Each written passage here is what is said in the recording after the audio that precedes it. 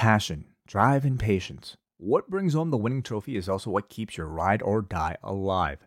eBay Motors has everything you need to maintain your vehicle and level it up to peak performance. From superchargers, roof racks, exhaust kits, LED lights, and more, whether you're into speed, power, or style, eBay Motors has you covered. With over 122 million parts for your number one ride or die, you'll always find exactly what you're looking for. And with eBay Guaranteed Fit, your part is guaranteed to fit your ride every time or your money back. Because with eBay Motors, you're burning rubber, not cash. With all the parts you need at the prices you want, it's easy to turn your car into the MVP and bring home that win. Keep your ride or die alive at ebaymotors.com. Eligible items only. Exclusions apply.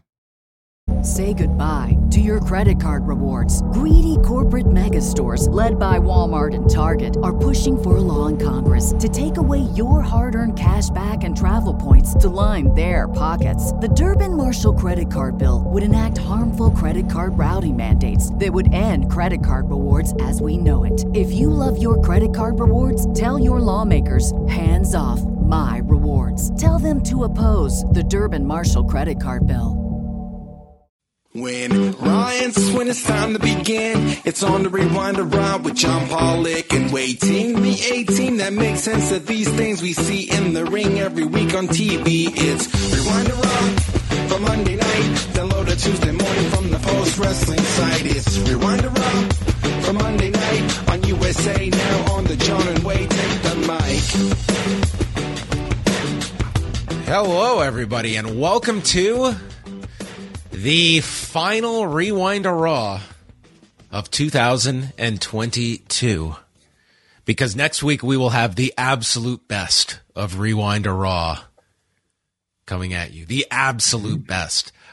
It will be beyond entertaining to watch WWE do a 2022 year in review show next Monday, where I would imagine we are not going to hear the words Vince McMahon once on this year in review of the past 12 months of how WWE has been, how they have navigated the year.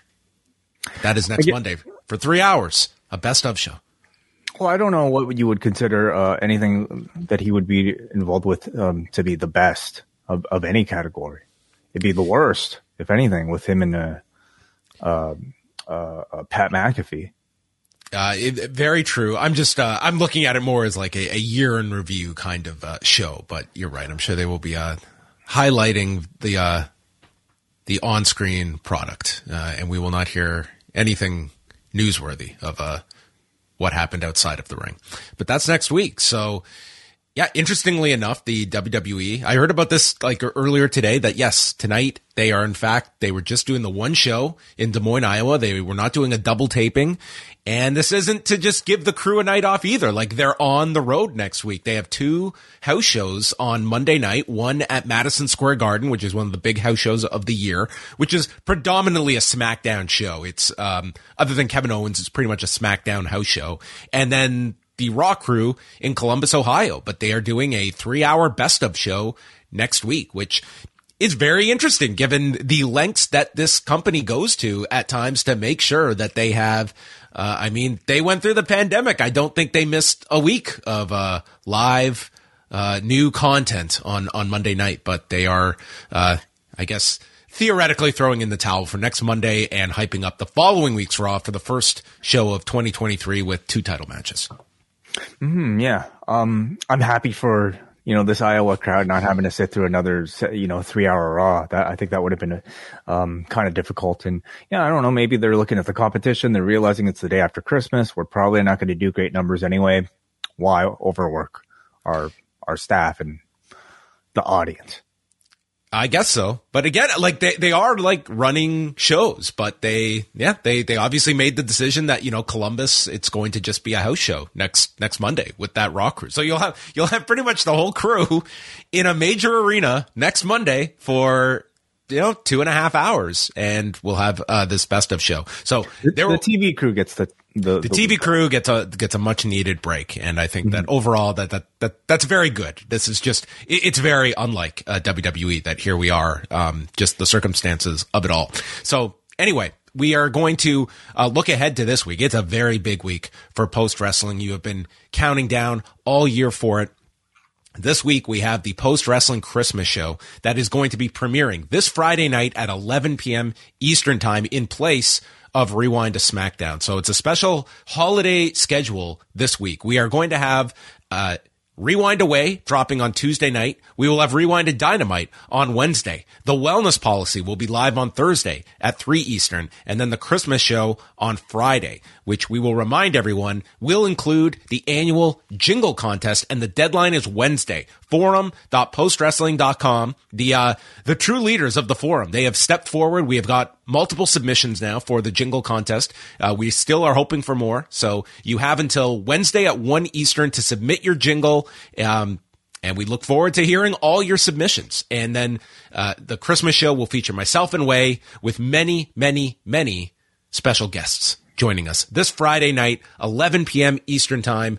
And what better way to celebrate the holidays than by ignoring your family, putting on your headphones Christmas Eve and Christmas Day, and listening to hours of us two talking to random people that we can coax into coming onto our mystery show, our mystery vortex that is the post-wrestling Christmas show. It's always an awesome time checking in with everybody from the growing post-wrestling family and beyond. So that'll be out Friday night for everybody. And by the way, we're going to have an ad version for the free feed, but an ad-free version also for the Post Wrestling Cafe. Any member of any sort of platform where you're subscribed to a Post Wrestling Cafe, you will get that ad-free. Yes, if you are considering joining the cafe or getting it for that special someone, it makes a great stocking stuffer. This week we will have Rewind Away as we are going all the way back to 2020.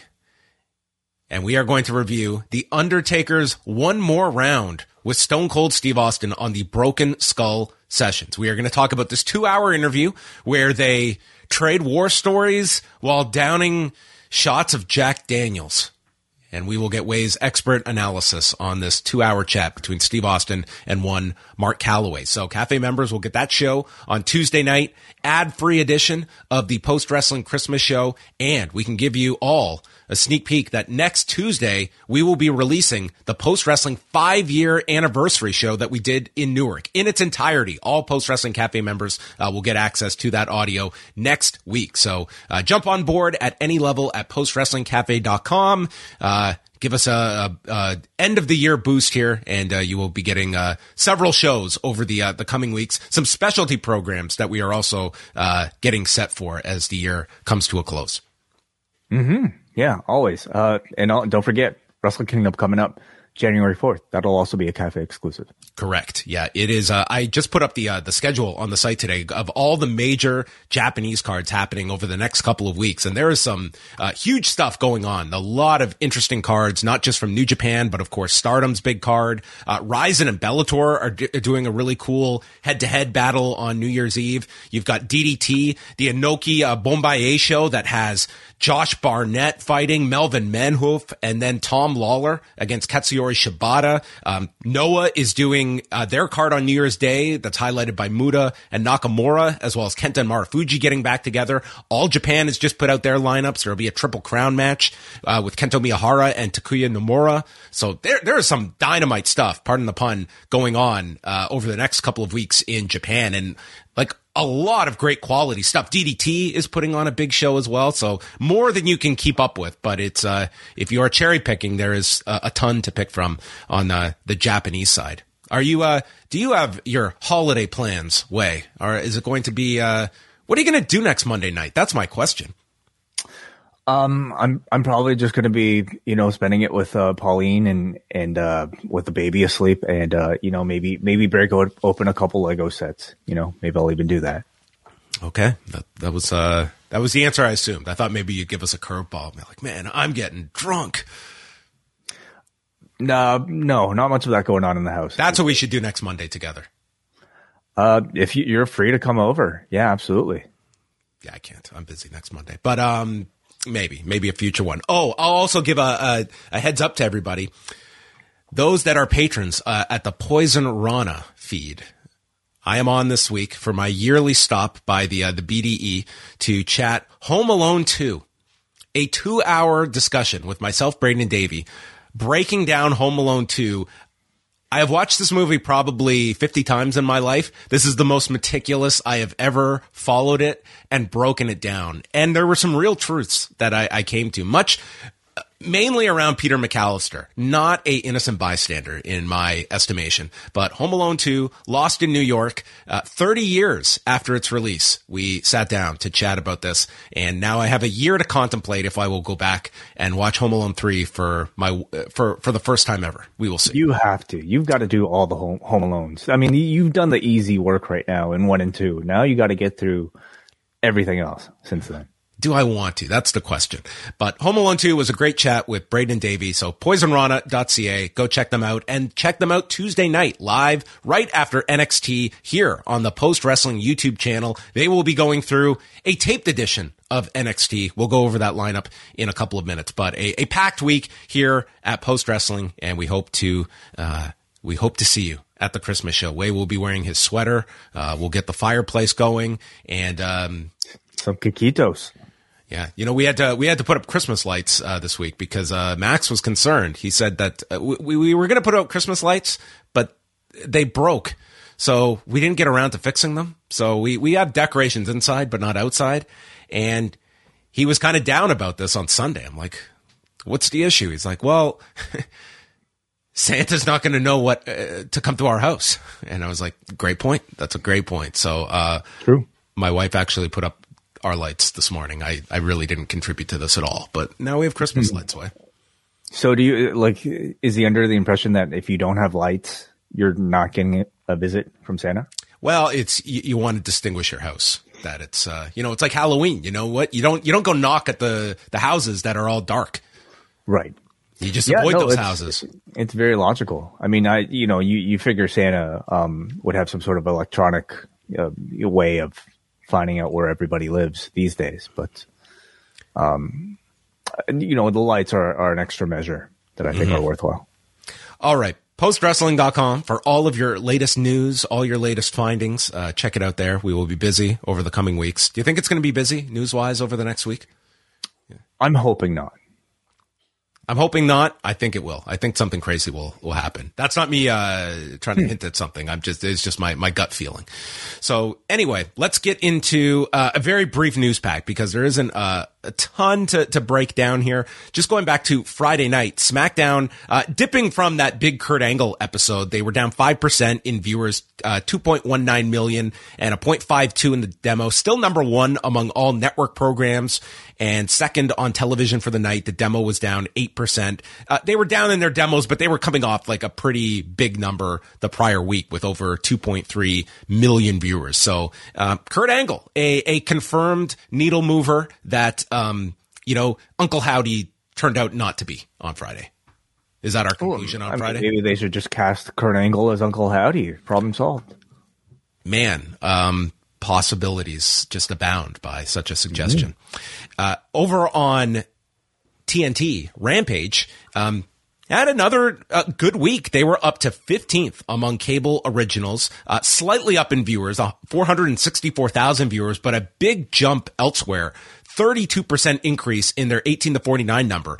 And as I was saying last week, I believe on Friday, I said Rampage's realistic goal right now, their litmus test for a successful show these days, given where they've been, they should be aiming for 200,000 viewers. And this week they hit 197. So I think that's the barometer to me of what a good Rampage number is these days by the current standards of Rampage. So they were, a big increase in women pretty much across the board. And this, to me would be, compared to 2 weeks ago with their all-time low in the demo, they nearly doubled from 2 weeks ago. So, it's, 2 weeks of Jon Moxley, it seemed to have been at least a spike for Rampage that at least is, reminding people that the show exists, at least tuning in live on a Friday night. And if they can continue that, this week, we shall see. Have you noticed have you sensed more of an urgency for Rampage, or are you still looking at this as a show that's largely the same pattern as it's been for several months? I mean, I've sensed more of Jon Moxley's blood on my screen, and I'm sure that helps. And I think his star value and having a Britt Baker on the show I'm sure it contributes something. For all the outrage that pizza cutter spot brought for Nick Gage and that bloody women's match with the bunny last year, as I recall, I think hands down the grossest thing I've watched on AEW in recent memory is Jon Moxley's ear, and then Sammy Guevara and Ty Conti wiping the blood of Moxley and then making out with the blood all over their faces. That to me was way, way grosser. And I don't think anyone had any issue with it, it seems. Maybe not enough people were watching, or maybe it's just, pretty standard at this point to see something like that. Yeah, maybe I just have a weak stomach. Maybe that's it. It was, to me, it was like, nah. Maybe it was because it's from the ear. Maybe I can deal with forehead wounds, Did you see you probably didn't, but there was this fighter on Saturday's Fight Night card, Rafa Garcia, who took an elbow to the head and it cut an artery in the head. Really? And he was told it took them over 2 hours to stop the bleeding afterwards. And this dude won. He won a unanimous decision. And they told him he lost 20% of his blood. That's a lot of blood. It doesn't feel like he should have continued this fight. But, he won, so that's nice. It's a fair... Man, are you quick. Yes, so there you go. Don't cut arteries in your head, pro wrestlers. Don't go that route, okay? Bad idea. All right. This is now I got to click the explicit warning on iTunes when we upload this. So, just on a final note here, because it is a rather thin news week. So I wrote about this today in the news update, but there's a number of just different articles out there and just kind of looking at first the state of cable right now. Recently, I think it was Sports Business Journal that first had these numbers out, but essentially the number of homes that have cable has dropped almost 5% from this time last year to about 78.9 million homes. And USA Network is in about just over 74 million, TBS, TNT about a million less than that, give or take. These are rough estimates. But the point being, less and less homes have cable, and we know where this trend is going. But this was, a significant jump down, and it's this interesting dance that you see associated. You hear it all the time with ESPN, that you have a lot of analysts in the industry, some that are very bullish on the idea of ESPN eventually going to a pure digital offering away from cable. And I just cannot fathom that it gets to a point like that with cable. But if it continues to just de-escalate, at what point are these major cable networks looking at, the transmission fees that they're receiving and that this cash cow that is cable, when does it become diminishing returns? And that their belief that streaming is that the idea at least was that cable homes were going to migrate into streaming homes. But a lot of people got scared when that Netflix subscriber number came out in the summer. And you saw that Netflix, this never-ending arrow going up, suddenly it plateaued. And it freaked everyone out that, okay, there is a ceiling to this, and is streaming going to be the future? And then from there, it becomes sort of this recalculation of what are we valuing from these streaming homes. It's not just it's not just subscriber growth, but it's also what is the revenue you are deriving from all of these massive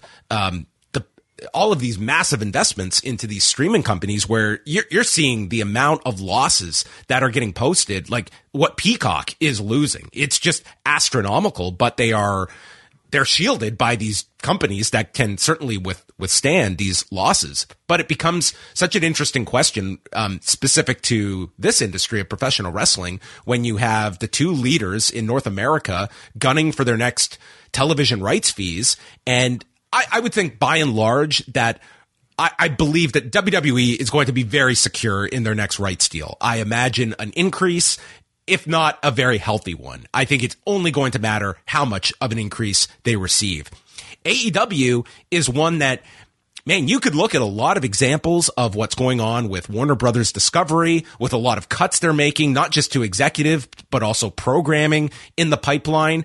The NBA contract that is coming up that you would think is paramount to Warner Brothers Discovery staying in this market of live sports with such a valuable contract with the NBA, and what what does an AEW represent to them? Does it represent something that, yes, this has an audience, but this is something that, you know, in a more rosier financial picture, sure, we would pick this up at a nice rate. But in this climate, we are trying to cut costs everywhere. Does this become something that is expendable given our financial realities? Or are they looking at it in the sense of, we've got to play Moneyball? What is valuable programming that we can get the most amount of eyeballs for that comes at a bargain basement price? Bargain basement is maybe hyperbolic, but very low as compared to other even second or third tier sports leagues. This is 52 weeks a year of programming with 3 hours of original content across our two networks that could be a streaming option, with an audience that will also spend money every couple of months on BR Live. And this could be a great value, even if we doubled their rights fees. And that's going to be the multi-million-dollar question. And if you are these promotions looking at, the one thing that's not going down is network television that SmackDown finds itself on. Like, that is, you are now looking at Fox being in almost 50 million more homes than the USA Network. Like, that tells you how valuable SmackDown is when it comes to reaching the most amount of people, and what it would take to move a SmackDown to a streamer or even to cable at that. Like, these are all the questions that are going to be surrounding what I predict will be the biggest story of 2023 is just these rights deals for WWE and AEW. Yeah. I mean, you know, at the end of the year, comparing to maybe how optimistic everybody was about both WWE and AEW, you know, being up for renewal this in 2023, getting, you know, really optimal, I would say, value for those renegotiations. It tells you how quickly the landscape can change in a short amount of time. I think a lot of it, you know, I have to assume has to do with everybody tightening their budgets and cutting things that they're no longer using as often. And for some people, that's going to be cable TV. For some people, it's going to be a Netflix subscription.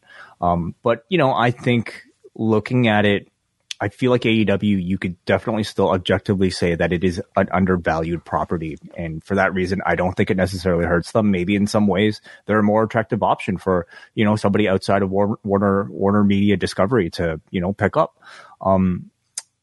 Doesn't necessarily maybe bode so well for maybe them getting Ring of Honor, or obviously, or like, you know, another, you know, kind of third tier if you're not WWE or you know, AEW, to, you know, somehow maybe get a look. But which is interesting on the Ring of Honor front is, you know, on the one hand, you look at it as this is a clear demonstration of the lack of demand that's out there. As you look further, I mean, what if you are Tony Khan and you know, clearly he wanted this on TNT or TBS. He wanted it in this family, and clearly that was not an option for him to be able to exercise.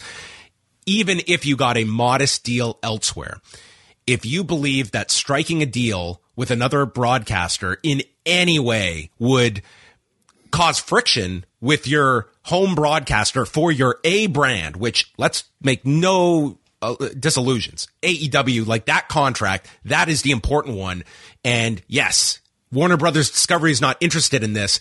Are they going to feel slighted even seeing like Tony Khan launching a wrestling program on another network? And this could at all jeopardize your Warner Brothers Discovery leverage, which, if there is not a ton of people at the table, you're very much reliant on Warner Brothers. And the last thing you want is a side deal that somehow creates that friction when there's a lot of unknowns out there. That maybe this is the safe play of not aggressively shopping Ring of Honor elsewhere, but we park it at Honor Club and hopefully we can package it somewhere else once we are negotiating these AEW rights, or at a future date once we are secure in our future. I guess I just can't necessarily see like what claim, you know, Warner Discovery would have, seeing how like WWE, even within their own brand, is able to split two separate deals across two different platforms, two different networks. Like, and I think to me, this also calls into question exactly what sort of like agreement, in terms of production Warner has with AEW. What sort of ownership do they have of like, you know, the TV? I mean, you know, Tony Khan technically has purchased Ring of Honor under a separate, under his own company, right? Rather than with AEW. And so I feel like that would open him, to be free to shop around. He's given Warner Media every chance to put this product on TV. And if they don't take it, I don't think he should necessarily be required to shelve it or just stuff it online. Logically, of course, that all makes sense that, hey, you guys don't want it. I want to make this elsewhere.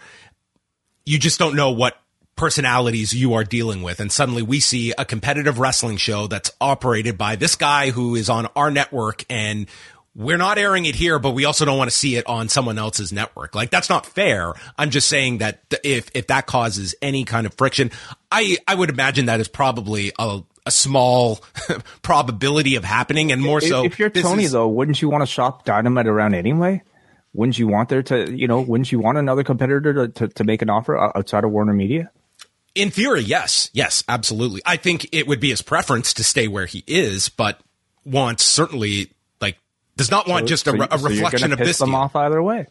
It's very possible. Like, this is like, you are dealing with, significant heavyweights, and looking for transformative money for your promotion. Like, Tony is not out there to shop this so he gets the exact deal that he has now. Like, $44 million a year is like, it's nice, but it's like that is not what this thing was launched to be making each year. When you look at like what they are spending, there's still a streaming deal to be had out there for them.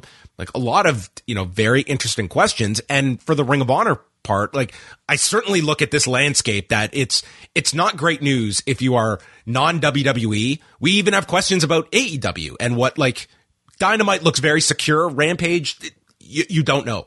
And for non-WWE, non-AEW, like, I think a lot of these companies, they have clung to the idea of one day landing one of these big deals, and all these streamers are emerging, that there's got to be more money to go around. Pro wrestling is proven programming. I don't know. I see it as less likelier than any time in the recent number of years that any of these other, like, third or fourth level brands are going to get like a sizable increase in their distribution and be paid real money that is, anywhere in this ballpark of what the two big promotions are receiving. I think you're talking about oversaturation already, just even within, like, the hardcore fan base. So yeah, like, I'd be curious to see how, like, the non-AEW, non-WWE tier promotions are able to navigate.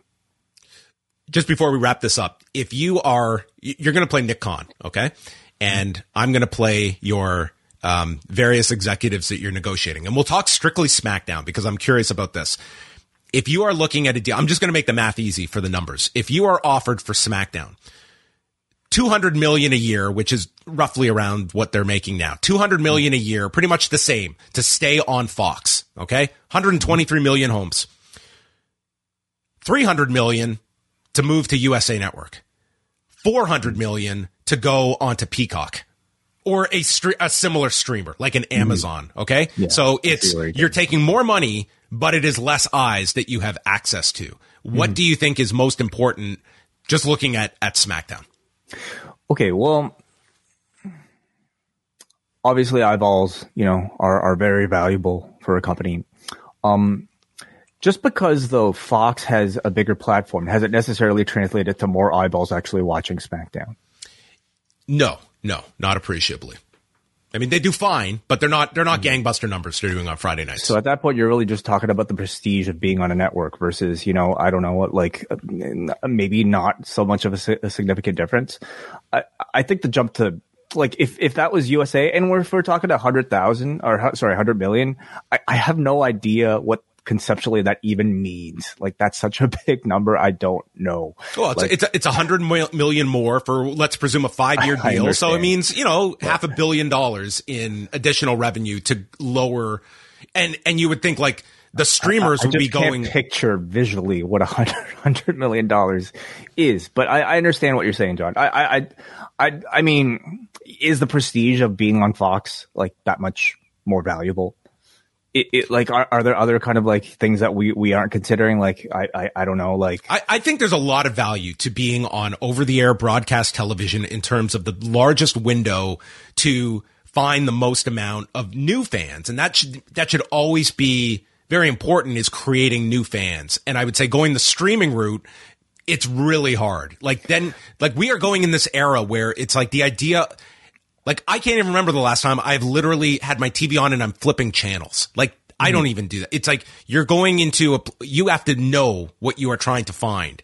And I think that like, there's a big value with Fox just in terms of easy accessibility, for people that do not have, Amazon or do not have Peacock. And, you know, it's similar to what we have seen all these, like the NFL, like they made, and all these sports leagues, they have made, you know, linear, like they are very reticent to just go the streaming route, even though there would be lots of financial opportunities. F1, I mean, like they turned down more money to go to Netflix than it was to preserve a deal with ESPN. They took less money to have access on ESPN, knowing what comes with ESPN and the accessibility factor, as opposed to a guinea pig on Netflix for live sports. Yeah, I think that's the more interesting question. Like, would they jump over to a streamer for more money? Like the move from Fox to USA at this point, I'm not necessarily sure if like it'll make that much significant difference for them. But like a jump to a strictly digital platform, and that's probably the comparisons you're weighing, unless, you know, and I would think that if you are Peacock, it would just be the incentive of bringing everything under your umbrella, not having this, you know, what is really the A show on a competing network, even though that competing network has no restrictions about promoting Peacock and sending people to Raw. That there is a hidden value there as well for NBC Universal having your product on another competitor. Yeah, like I don't know if I make that jump if I'm WWE. I think, you know, that like people still see something that's on actual TV as, especially if it's sports, as like maybe a bit more legitimate. I think, you know, the landscape can change entirely if, you know, let's say an NFL jumps exclusively to like some sort of like online, you know, streaming platform, for instance. I think that'll change a whole lot. But for the time being on TV is, I think, very important and key to WWE's business. Mm-hmm. And where Peacock is in 5 years is another big question, because these, you know, the WWE network rights, those will come up as well. And then that will be like the next big deal for WWE to look out for. So anyway, this is kind of just setting the table for next year. It's going to be a big topic of conversation that, you can also hear on WrestleNomics, as they did their predictions on Sunday with Chris and Brandon talking more about this subject as well. But, just looking at Tuesday night before we get to Raw, NXT, that last week they taped 2 episodes. So tomorrow night's matches, we'll see The New Day defend the tag titles against Josh Briggs and Brooks Jensen, Indy Hartwell against Elektra Lopez, Katana Chance and Caden Carter against Toxic Attraction and Ivy Nile and Tatum Paxley for the women's tag titles, Zoe Stark against Nikita Lyons, and Axiom against Carmelo Hayes. We go on over to Dynamite Wednesday night. They have only 3 matches announced so far. The no DQ match between the Death Triangle and the Elite, Jamie Hayter and Hikaru Shida for the AEW women's title, FTR against the Guns, Ricky Starks will be on the show, Bryan Danielson will appear, a face-to-face meeting between Swerve in Our Glory, and the next chapter of the Book of Hobbs on the Holiday Bash edition of Dynamite from San Antonio this coming Wednesday. One of the rare live shows that are coming up over the next week from professional wrestling. We got a tape show Tuesday for NXT, tape show Friday from SmackDown. No Raw next Monday. Rampage too, I would assume. Rampage will be taped on Friday. Yes. Mm-hmm. Anyway, so there you go. Say goodbye to your credit card rewards. Greedy corporate mega stores, led by Walmart and Target, are pushing for a law in Congress to take away your hard-earned cash back and travel points to line their pockets. The Durbin-Marshall credit card bill would enact harmful credit card routing mandates that would end credit card rewards as we know it. If you love your credit card rewards, tell your lawmakers, hands off my rewards. Tell them to oppose the Durbin-Marshall credit card bill. Let's get into Raw from Des Moines, Iowa, the Wells Fargo Arena, which became, hey, Seth Rollins is from here edition of Raw. Can you name any other people from Iowa? People from Iowa. That's a good, well, some of the Militich fighters were from, Iowa. Right. Okay. So you can't. In Bettendorf. I mean, that was like the MMA capital of the world. The early 2000s, Militich Fighting Systems. So there you have it. You ever been to Bettendorf? I can't say I have. No. No. Have you ever been to Iowa? I've never been to Iowa. I've probably flown over Iowa. All right. Never been. Have to go there sometime. Oh, we could go. We could go on a road trip. We could try out Seth Rollins coffee and. Hey, that's one of my that's one of my stops. But if I'm ever in, we did meet some of the guys from the Black and Brave Academy. Yes, we have. Those were back in All In. Very cool guys, as I recall. Yes, the positive interactions for you at that convention. So main event, they did the tapings. I'll tell you, like I kind of like what they're doing with main event now. Mustafa Ali over Axiom, which I mean, God, if they got like 8-9 minutes, that sounds like a great. Axiom is like really starting to develop into one of the breakout talents in NXT. To me, he is right at that top level in NXT. Very impressive performer. And then Cedric Alexander, who's kind of been doing this gimmick now of beating all the NXT guys, beating Andre Chase, Andre Chase, not to be confused with Axiom, but I love this character. I really, really love the Andre Chase character. I just think he's like such a fun, like interactive character. When he does the Chase You stomp, the yelling, the swearing, I just think he's a great character on NXT. I like that. Like, there's something that makes main event different from either NXT or WWE. It's not just sort of like a, I don't know, lesser version of either two. It's sort of the bridge where, characters from both of those shows can connect. And even like they did bring it up when Andre Chase was attacked in the back, Corey Graves explaining why he's here. He's going to be on main event this week. So, I mean, making a subtle promotion for the show too. Paul Heyman opens the show with a tape promo stating that Raw is the home of Kevin Owens, and he's with Roman Reigns as well. Presumably this was taped on Friday. And this looked to be the same backdrop. This was like the brick backdrop that John Cena had as well. Different locations, but it's what we used to have at the Fight Network too. It's just like, you buy it and it comes like basically like as a layer, like all like that from what I believe. Is this, maybe this promo could have like STEM playing in the background. Yeah. Kevin Owens. So they plugged the tag match for December 30th, and Reigns says that Owens' life, he's making his life a living hell. Or I don't know what he said here. Reigns is going to make Owens' life a living hell until everyone acknowledges the bloodline. And we cut to the Usos, Sikoa, and Zayn attacking Mustafa Ali, and thus began the Bloodline show. And this episode, more than any other I can recall, felt like the Bloodline is the most over thing we have, and we need to get them onto as many shows and into as many segments as we can. And that was tonight's show. A lot of the Bloodline. Well, I'll tell you, last week we did not have any Bloodline interaction, and I kind of feel like there's like it made a big difference, like this show felt a lot more relevant to like, I think the overall importance of WWE. SmackDown?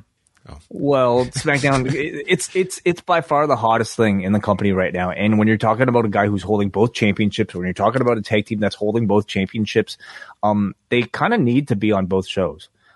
Otherwise, last week's Raw just kind of felt like it was really, void of like a real energy and an urgency. So I certainly felt like they added a whole lot tonight.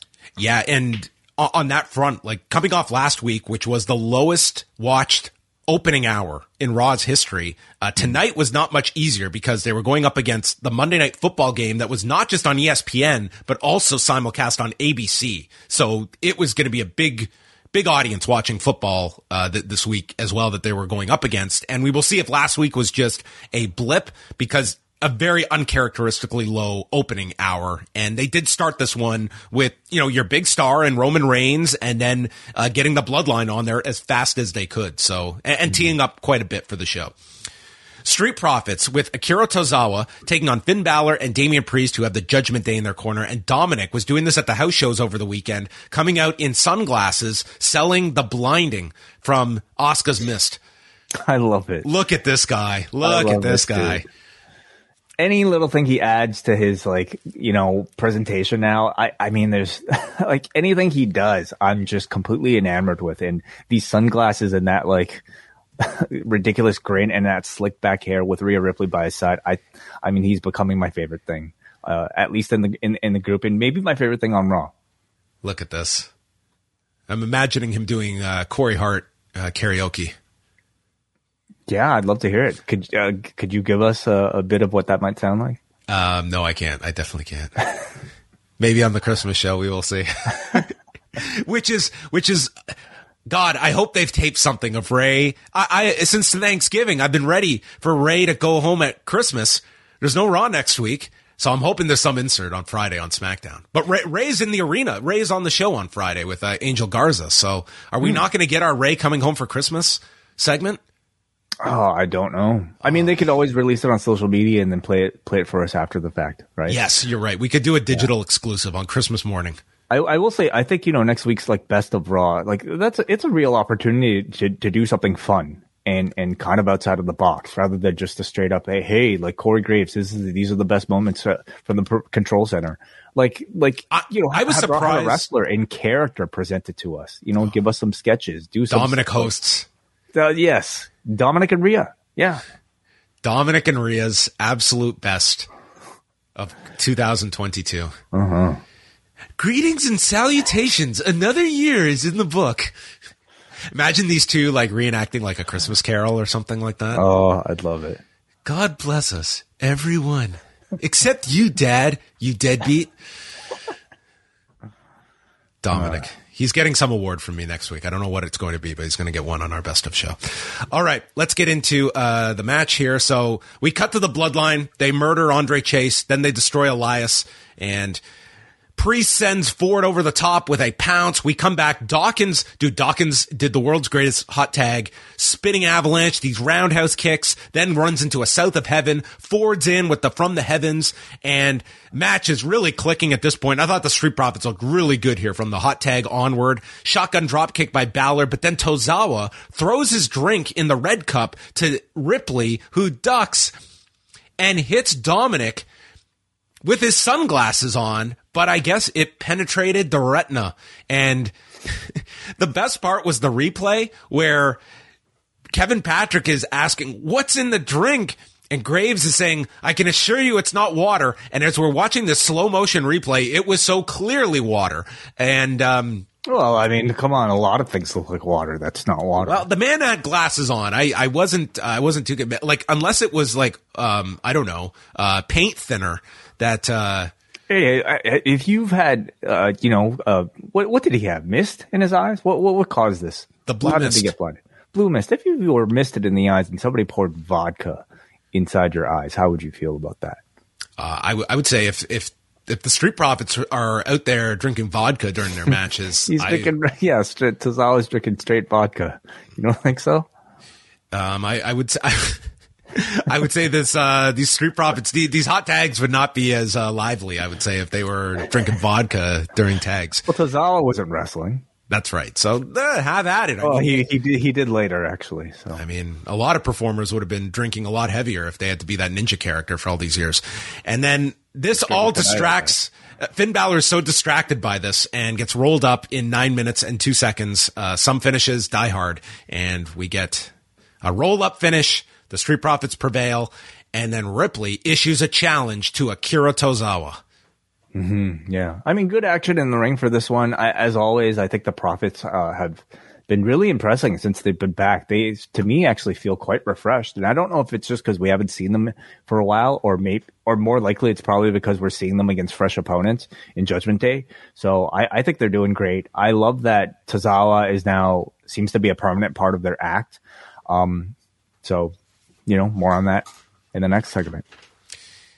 Yes, we got a rare intergender match on Raw with Ripley and Tozawa. The bell rings after the break, and they had to work this in such a way where Tozawa was never going to strike her and barely do any offense on her. So Ripley is daring him to punch her and ends up landing a boot on Tozawa and then dropping strikes on the back of his neck.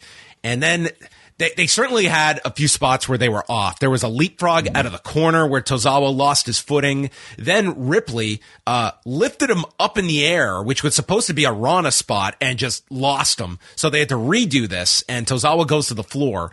Balor trips up Tozawa. The Profits then come in with double Topicon Heroes onto Balor and Priest. Riptide is countered, and Ripley runs into the post. Tozawa sends Dominic off the apron, misses with the senton, and Rhea hits the Riptide in 4:57. So this was a match that I'm sure had a lot of provisions in terms of how they structured this and what they were going to allow. So there was, I'm sure, some creativity that this demanded to try and make this passable for 5 minutes with the limitations that they're not going to do violence against women. Yeah, very much so. They no punches, obviously, but Ranas are okay because Ranas are okay if it's a counter. It's a counter to an offense, like what happened here with the power bomb. So it could be very technical, I suppose, in trying to make their way around it, and for that reason, it takes a guy as talented as an Akira Tozawa to be able to work under these limitations. I think it was, a pretty bold attempt, and I think for the most part it turned out pretty well. Of course, there were some pretty ugly moments, unfortunately, but I like the fact that they're putting Rhea over so strong. They're putting over her stronger than any female wrestler that I can remember, for the past decade plus. I mean, everybody obviously makes connections in comparisons to China. And this is probably the closest thing we've had to that sort of run.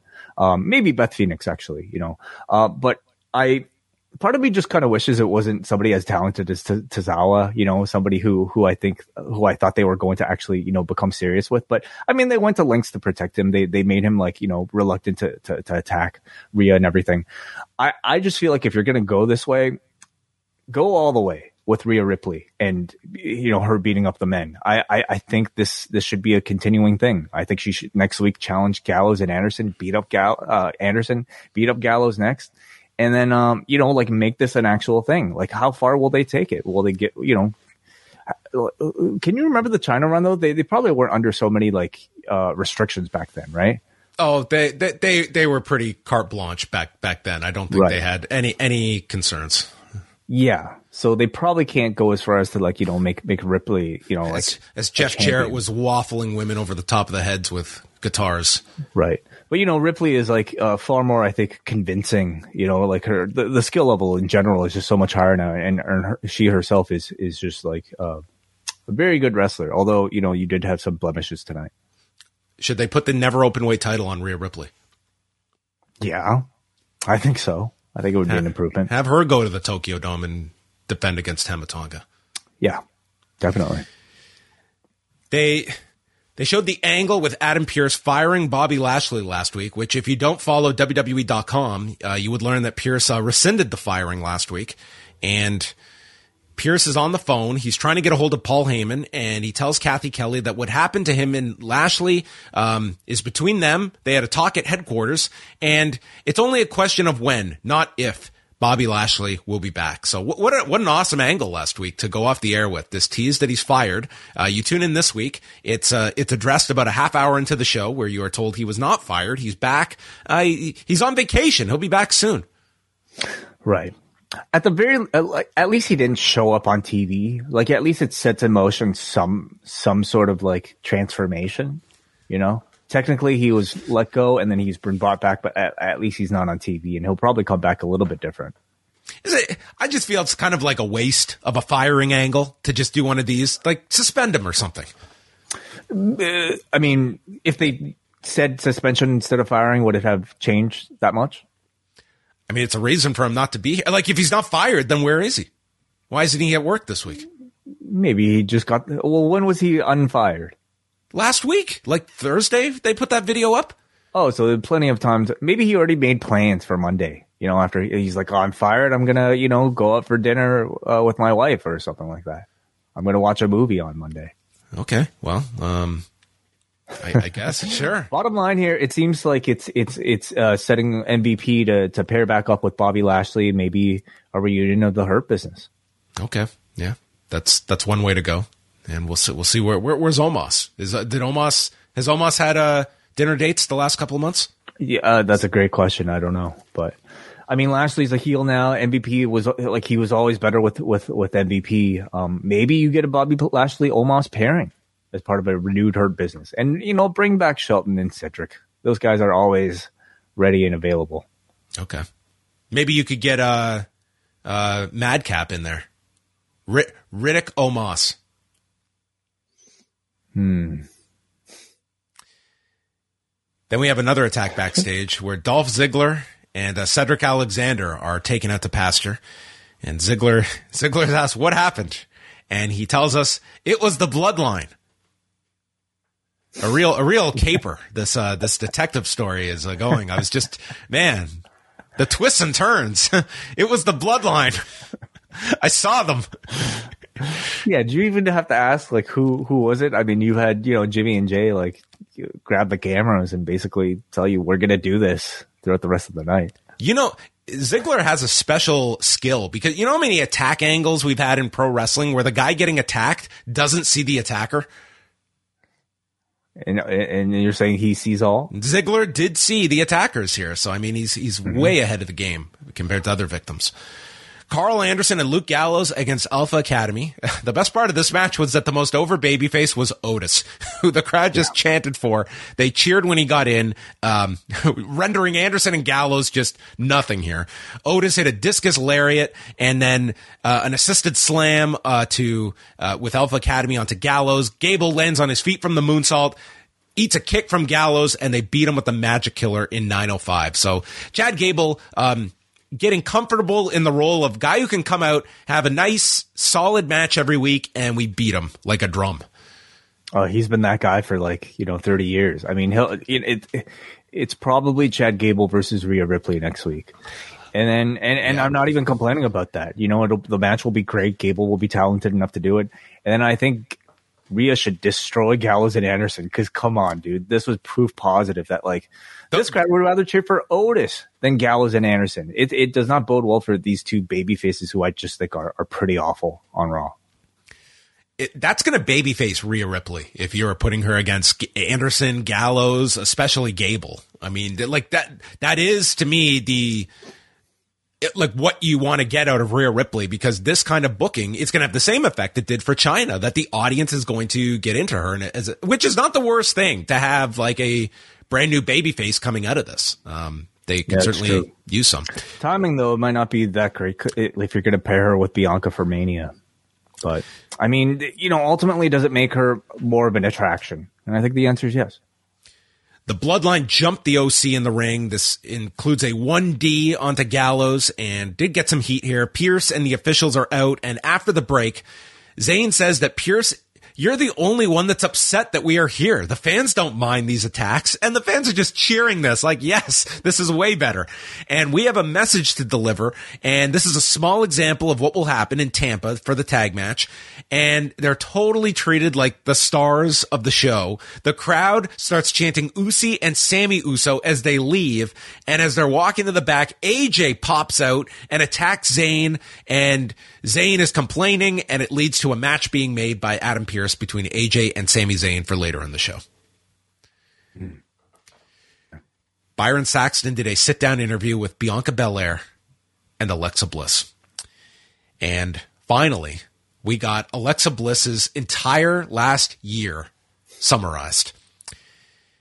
Belair says she doesn't trust Alexa after what happened last week, where she nearly hit her with the Sister Abigail, and Bliss explains that Bray Wyatt abducted her and played mind games with her and then abandoned her and left her broken.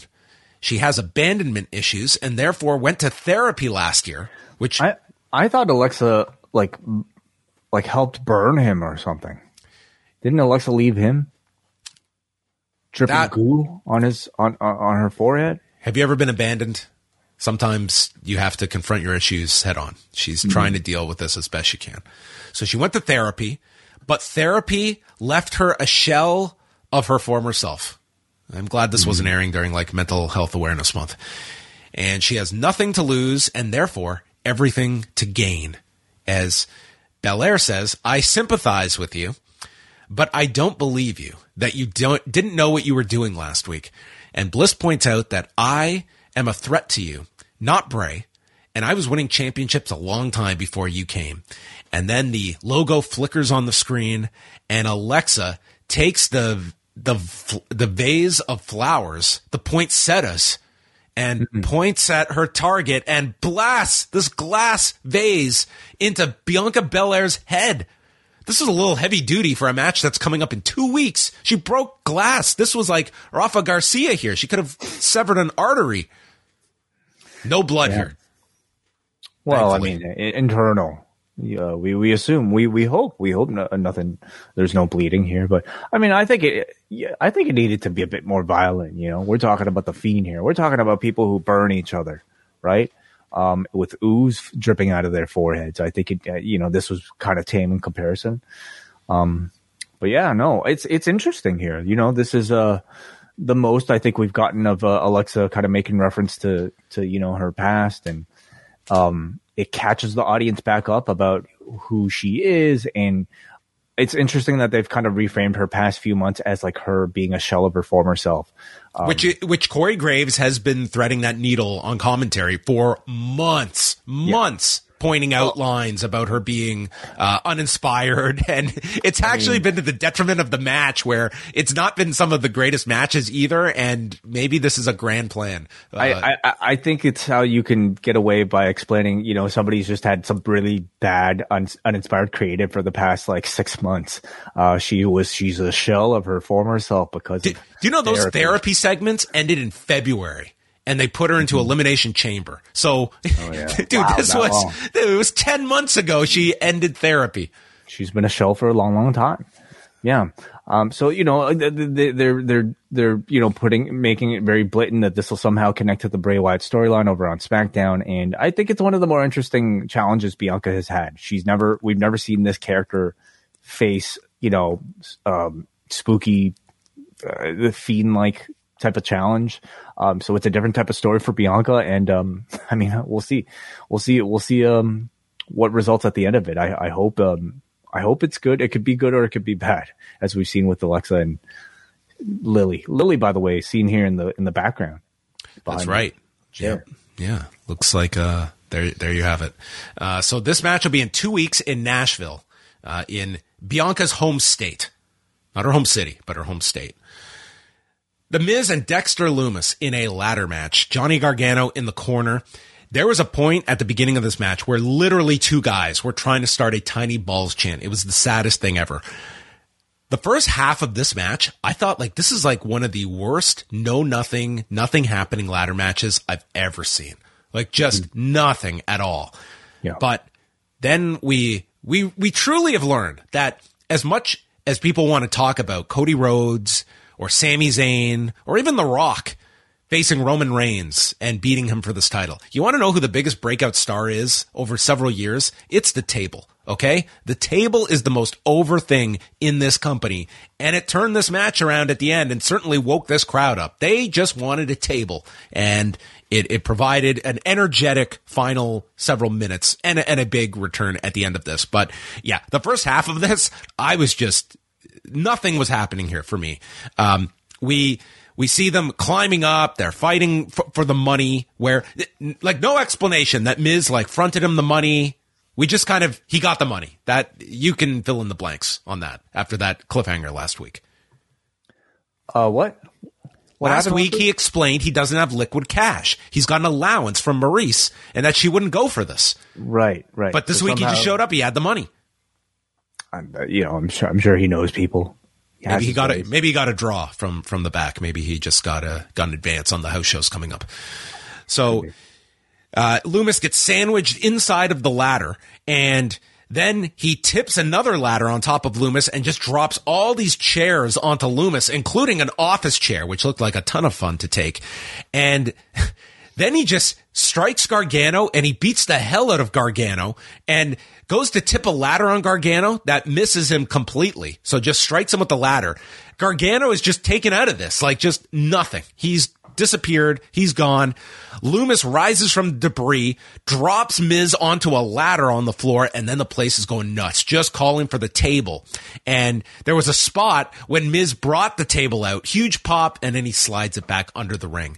And it leads to Miz being placed on the desk, and Loomis leaps off a ladder and misses the leg drop onto Miz, who moves out of the way on the desk. So Miz struggles into the ring. He's hopping on one leg. You think he's going to win, but Loomis returns from the dead yet again, sending Miz off the ladder. He's about to win when all of a sudden, don't call me Jonah, Bronson Reed makes his return to WWE, attacking Dexter Loomis, and then hits him with a splash, as Kevin Patrick identified it, Corey Graves correctly calling it a tsunami, and helps Miz up the ladder to grab all the cash in 18 minutes and 24 seconds. Once you saw his, obviously the reports out there that this was someone that, Paul Levesque was intrigued to bring back, as he is just about everybody when he wasn't on the World Tag League lineups, wasn't part of Wrestle Kingdom. I think everyone was just awaiting when he was going to be showing up. Are you surprised he is back in this type of a role? And what did you think about the return? He is the Miz's muscle. Am I surprised he's to feud with Dexter Loomis, presumably? I think there are only a few options if you're a returning talent or a debuting talent on WWE Raw, and 1/3 of those seems to be as a lackey for the Miz. So it feels like a role that I don't know is pretty a standard for a debuting character on Raw. What happened to Tommaso Ciampa, by the way? Is he just injured or something? He's hurt. Okay, there you go. So, I think at least, Bronson Reed, Jonah is a much better, heavy bodyguard type for the Miz. And, in terms of personalities, they completely contrast. I don't necessarily see these two hanging out too much, but there could be some funny sketches. I guess I'm just not, I'm not that thrilled with this Loomis thing anyway. And the tinge of it seems to indicate that it's going to be more humorous than anything. But for Bronson Reed, looking to get an introduction, you could do worse. You could just be sequestered on a, I don't know, undercard main event type of role. This at least guarantees that he'll have some TV time. Yeah. And, from New Japan's perspective, it is kind of it's pretty tough when you're bringing in some of these foreigners. And they gave him the world during the G1.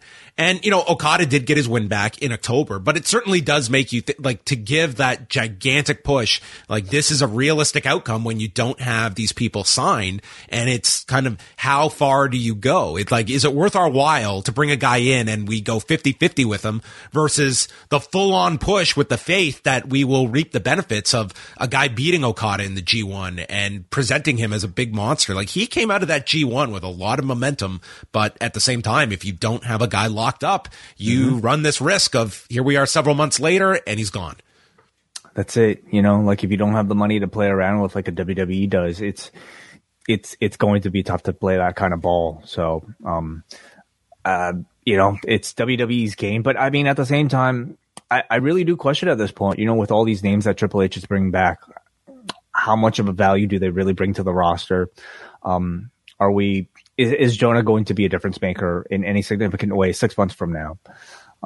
It's a lot of stockpiling. It's a lot of stockpiling, and as well, if you are somebody in NXT, for instance, and you're chomping at the bit, your goal is not to be in NXT forever. And yes, you can feel bad about these people that lost their jobs, but at the same time, you've been working hard for the last year, and it's when am I going to get my turn? And the roster, you're just watching these numbers pile up that even when I get the call up, where am I going to be slotted? It's there's a lot of people on these main rosters, and where that room is going to be. It's certainly not just an exclusive problem to AEW of all these big signings. And then what do we do with them?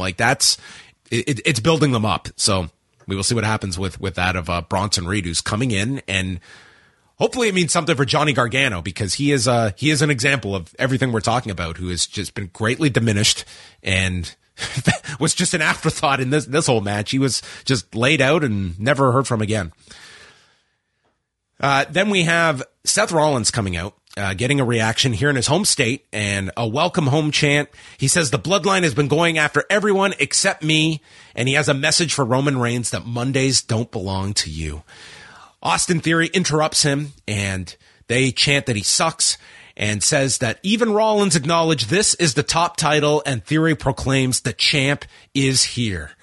Austin Theory is forever. This is just the beginning. You are going to pass the torch to me, or else I'll just take it. Rollins jokes that maybe you'll end up like Bobby Lashley. Yeah, maybe you'll get fired and rehired 3 days later. Maybe with and a manager perhaps. Yeah. Theory says that Rollins has been lucky for his entire career, and Rollins can't understand why he's so angry. He's got so much going for him, and he has grown up. He's no longer the selfie guy or daddy's little boy. But the one thing that means more than being that champion is that you will never be me. You aren't on my level. And Theory asks Rollins, how many times did you fumble the ball when it was handed to you? Takes a dig at the Chicago Bears, and that one day Seth will realize that you're only the third most successful member of the Shield, which leads to Rollins yelling, I am the damn mountaintop. I am Everest. Which I can only hope are nicknames coming his way to add to the list. And Rollins challenges him on the spot, but before they can go at it, the Usos appear, and Rollins is willing to work alongside Theory to fight off the threat, but Theory hightails it, leaving Rollins alone to get beaten down 2-on-1. Kevin Owens runs in, they clear the ring, and the Usos are challenged by Owens for a tag match later in the show. Mm-hmm. Yeah, I mean, a real nice little sort of like hometown promo segment from Seth Rollins here. I thought it was fine. How about Theory? How are you thinking he is adjusting to this more serious role that they've placed him in? I think fine, but it's going to be difficult, trying to maybe live up to the excitement I had for the championship with either Lashley or Rollins holding it. I mean, it certainly feels like it's an afterthought and a secondary championship right now rather than something that was the focal point of the show at a certain period.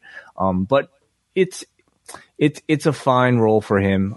I still question whether or not he's the right person to be put into this sort of spotlight than others, but I think he's doing all right. How about you? I think it's an improvement. I think he's certainly developing that confidence, and he did very well in that what was it, the triple threat match at the last pay-per-view at Survivor Series. Like, that was a really good match. Being paired with Rollins, I don't know if you could ask for better. I'm sure their match in 2 weeks is going to be excellent, which he kind of needs. He needs to be working with guys like Rollins consistently. But there's still a lot of work to be done. I don't think he's quite clicked, but there's certainly been improvements over the last month, I would say. So Rollins here, made mention of Reigns, so maybe we can look towards that as being the program after Owens, potentially. Yeah, it's certainly possible. You have your Rumble program, which it really feels like they're building to Reigns and Owens for the Rumble. Like, that is the immediate match. But then you got Montreal the next month. So there's multiple ways you can go about doing that match or that show. Saudi as well, don't you? Saudi is not, it's not before Mania this year. Okay. It's likely going to be after. So they've just got the Elimination Chamber as your show in between Rumble and Mania. Becky Lynch does a promo on Bayley. She wants the best. Skip Zayn versus AJ. A good question. Did we skip? We totally skipped AJ and Sami Zayn. So we will rewind. This was before the Rollins segment, and Styles catches Zayn off the turnbuckle and turns it into a backbreaker. We see AJ with a rack bomb, and then blocks the Styles Clash is blocked. Zayn hits a very El Generico-esque brainbuster for a 2 count. The Pele lands for AJ, which Graves asks if we can now call it a Messi after Sunday. Did you watch any of the World Cup play? I did not. I heard it was quite the game. Yeah, I heard it like on the street afterwards. Yeah, with me too. All the Argentinians winning or celebrating, but yeah. I watched the last few penalty kicks. Wow, penalty kicks, man. Oh yeah, it was a dramatic game. Listen, I think people are calling it like one of the greatest finals of any championship ever. Like, it was incredible to watch, but I'm not going to profess myself to be someone that watched too much of it. AJ stops a haluva kick, goes into the calf crusher. They make it to the ropes. Solo Sikoa appears through the ropes. Zayn capitalizes off the distraction. AJ knocks Solo, or goes after him, and then the referee's back is turned as Solo hits him with the Samoan spike, and Zayn wins with the Blue Thunder Bomb in 12:55. So maybe an AJ Solo Sikoa match on a future television show.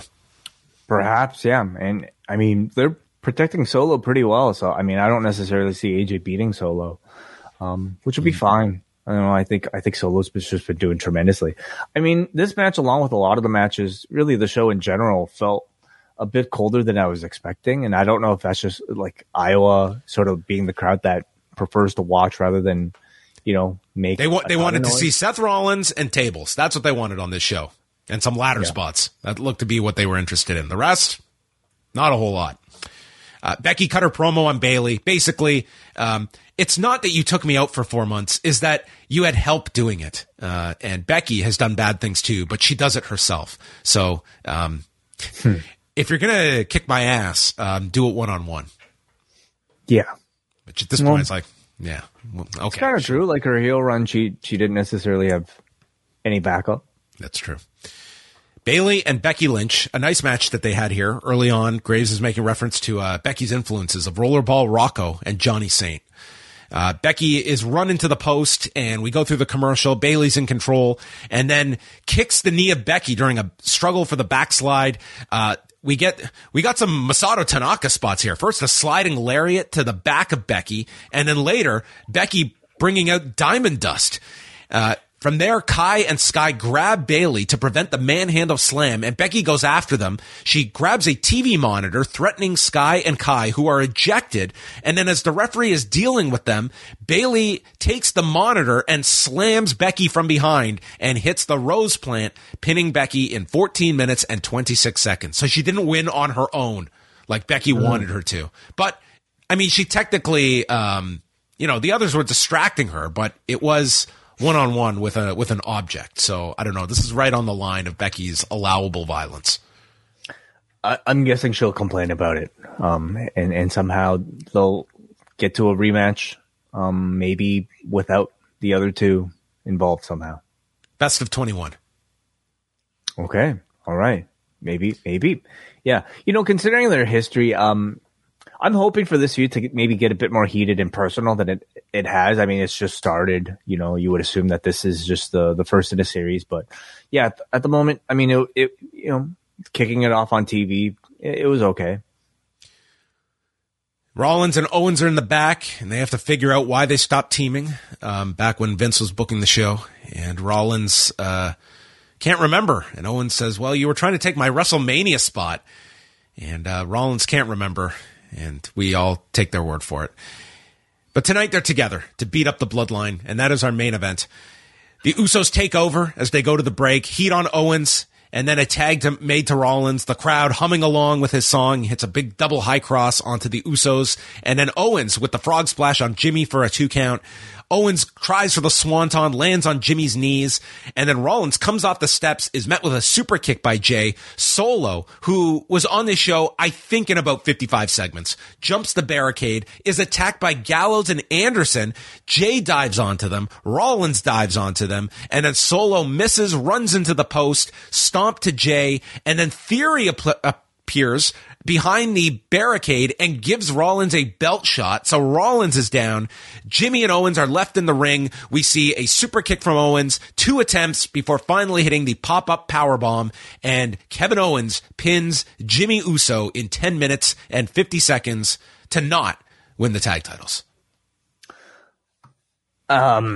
Well, he has to earn a shot, of course. John, yeah, this isn't Liv Morgan and Tegan Knox. Okay, you need to earn your tag title shot. That's a good point, though. They should probably. But Owens doesn't seem like he's interested at all, and they'll probably they could even just explain that Owens has such set on Roman.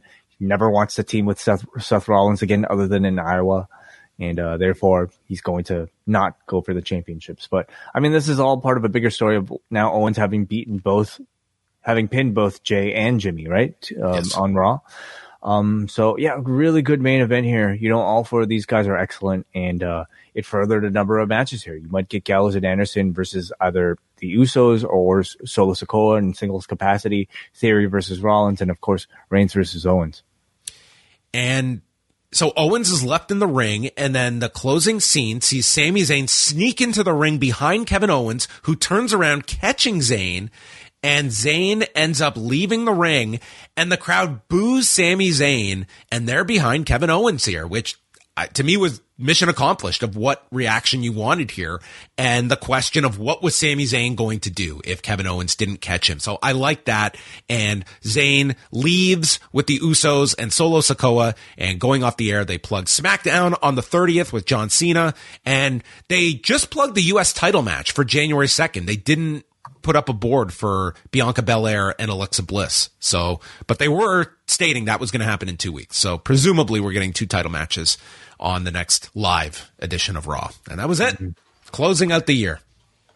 Yeah, I thought the show overall did a pretty good job of promoting John Cena basically being on Fox in a week's time. This is really kind of their big thing that's going on at the moment, and it felt like all hands on deck to try to get the word out. And I thought the presence of the Bloodline and Sammy being on the show achieved that. And overall the show I think felt like a better show than last week, certainly, but I don't know if the crowd reactions were all that great. But yeah.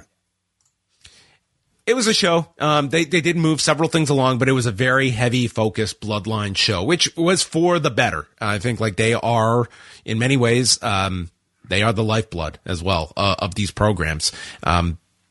But I can't say too much outside of the Bloodline stuff to me is really connecting in a big way. I mean, you've got to a degree Rollins and Theory and Belair and Bliss, but I wouldn't say any of the Raw specific programs that to me are, super compelling. It just feels like it's some angles that are put together, but the glue on this show is really the Bloodline, and that is the characters that everyone seems into. And I'm not sensing anywhere near that with the kind of B programs on Raw. Yeah, even what's supposed to be an A program on Raw kind of feels like a B program in the shadow of the Bloodline. And I think we should have higher expectations for Raw. Everything on this show should be as good as what's going on with the Bloodline and Sami Zayn. But it just kind of maybe points to a lot more deficiency within Raw. They're trying to start something here with Bianca Belair and Alexa Bliss, so we'll see if they can get to those levels. But beyond that, we're talking about Dexter Lumis and The Miz. We're talking about, Becky and Bayley could get there, but it's just starting, and it doesn't feel that hot right now. What else we got? Rhea Ripley. Ripley beating up dudes. Yeah, that was a talking point. So yeah. All right. So that was the final Raw of 2022. And now we will move on to some feedback and see what everyone had to say about this show. Yeah. Let's go first of all to some of these super chats. Thank you so much for the support. Rob McDonald, he sends a super chat to say, Scarlett Johansson is in Home Alone 3. Merry Christmas. That is true. She was in that movie 24 years ago. Wow. Amazing. I forget that she was a child actor. That's crazy. All right. So, and then we've got Matthew Yanes, who says, Post Wrestling Rules with a Z. Thank you, Matthew. We appreciate it very much. Thanks, Matthew. With a Z. Very, very 1997. Yeah. Like Anarchy Rules. Let's, sorry, just pulling this up here. Let's move on over to, Saeed from Vancouver here. A lot of fun matches tonight. Bayley and Becky have a lot of chemistry. Kevin Owens is so much fun to watch. Hell of a promo from Rollins and Theory. Bronson Reed better have been promised something big for him to leave New Japan after beating Okada. Yeah, I'm sure he is coming in for a very nice contract. But I have a feeling that won't happen, as he's just going to be Miz's muscle. Now the bad. Gargano still stuck in this feud with the Miz, and Lily peeking out behind the couch after Bianca got knocked out.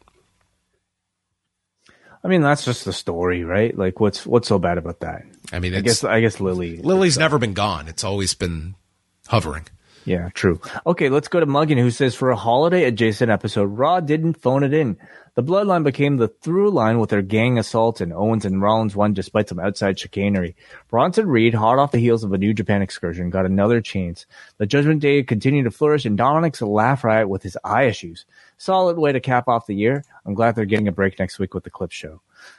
Yeah, not so much a break for the roster, but I guess the TV crew. Yes, and good for them. Always deserve a break, at least for 1 week. All right. Well, thanks everybody for sending in your feedback, your super chats, and throughout the year, we appreciate all of you joining us on these live Mondays or Wednesdays or Fridays. And we are going to be back Tuesday night. It is Rewind Away, the final Rewind Away of the year. We are chatting about the Undertaker's second appearance on the Broken Skull Sessions from November of 2020. Wait, are you sitting down with some Jack Daniels to watch this later tonight or early Tuesday morning? I might sit down with some Undertaker wine. Yes, the Undertaker's wine is brought up in this sit-down interview between Austin and the Undertaker. Cannot say, this came out like a few years ago. I cannot say I've ever heard of this wine outside of this sit-down. They came out with, it was Undertaker wine and Warrior wine, and I don't know how successful it did. This is the last stuff on earth I would ever try. Yeah, when I think of The Undertaker, I'm not necessarily thinking of wine, nor the Ultimate Warrior. I mean, I'm not much of a wine person anyway, so... WWEwines.com. Let's see if this... it's not even an active URL any longer. I mean, what you're really selling is just a label on a bottle, aren't you? I mean, that's a huge part of the alcohol industry, is it not? I guess so, yeah. Limited edition Cabernet Sauvignon. Very limited, yes. Not I don't know. I guess I get it why, because it's like blood, like he's a dead man. Yeah, but pull that out at a party and see all the laughter that ensues. I'm sure you would be the hit. Hey guys, I brought some Undertaker wine. So we will discuss all of that and more on Tuesday's Rewind Away for Post Wrestling Cafe members. Wednesday night, we're live at 10 Eastern, right after Dynamite. So look out for that. And anything else, Wade? The wellness policy. What is how are you guys putting a bow on the year? We are, me, Jordan, Neil, we're actually holding open phone lines. So whatever you guys want to talk about, maybe it'll be chalk. And we'll just have a big old discussion. And if nobody calls in, then it'll just be me, Neil, and Jordan chatting. So that'll be this Thursday, 3 p.m. Eastern time. Link will be available in the Post Wrestling Cafe, but the show's available for everybody. All right. And that is wrapping it up for us. We'll speak with you all later this week, and get your jingles in Wednesday, 1 p.m. up at the Forum. Goodbye. Say goodbye to your credit card rewards. Greedy corporate mega stores, led by Walmart and Target, are pushing for a law in Congress to take away your hard-earned cash back and travel points to line their pockets. The Durbin-Marshall credit card bill would enact harmful credit card routing mandates that would end credit card rewards as we know it. If you love your credit card rewards, tell your lawmakers, hands off my rewards. Tell them to oppose the Durbin-Marshall credit card bill.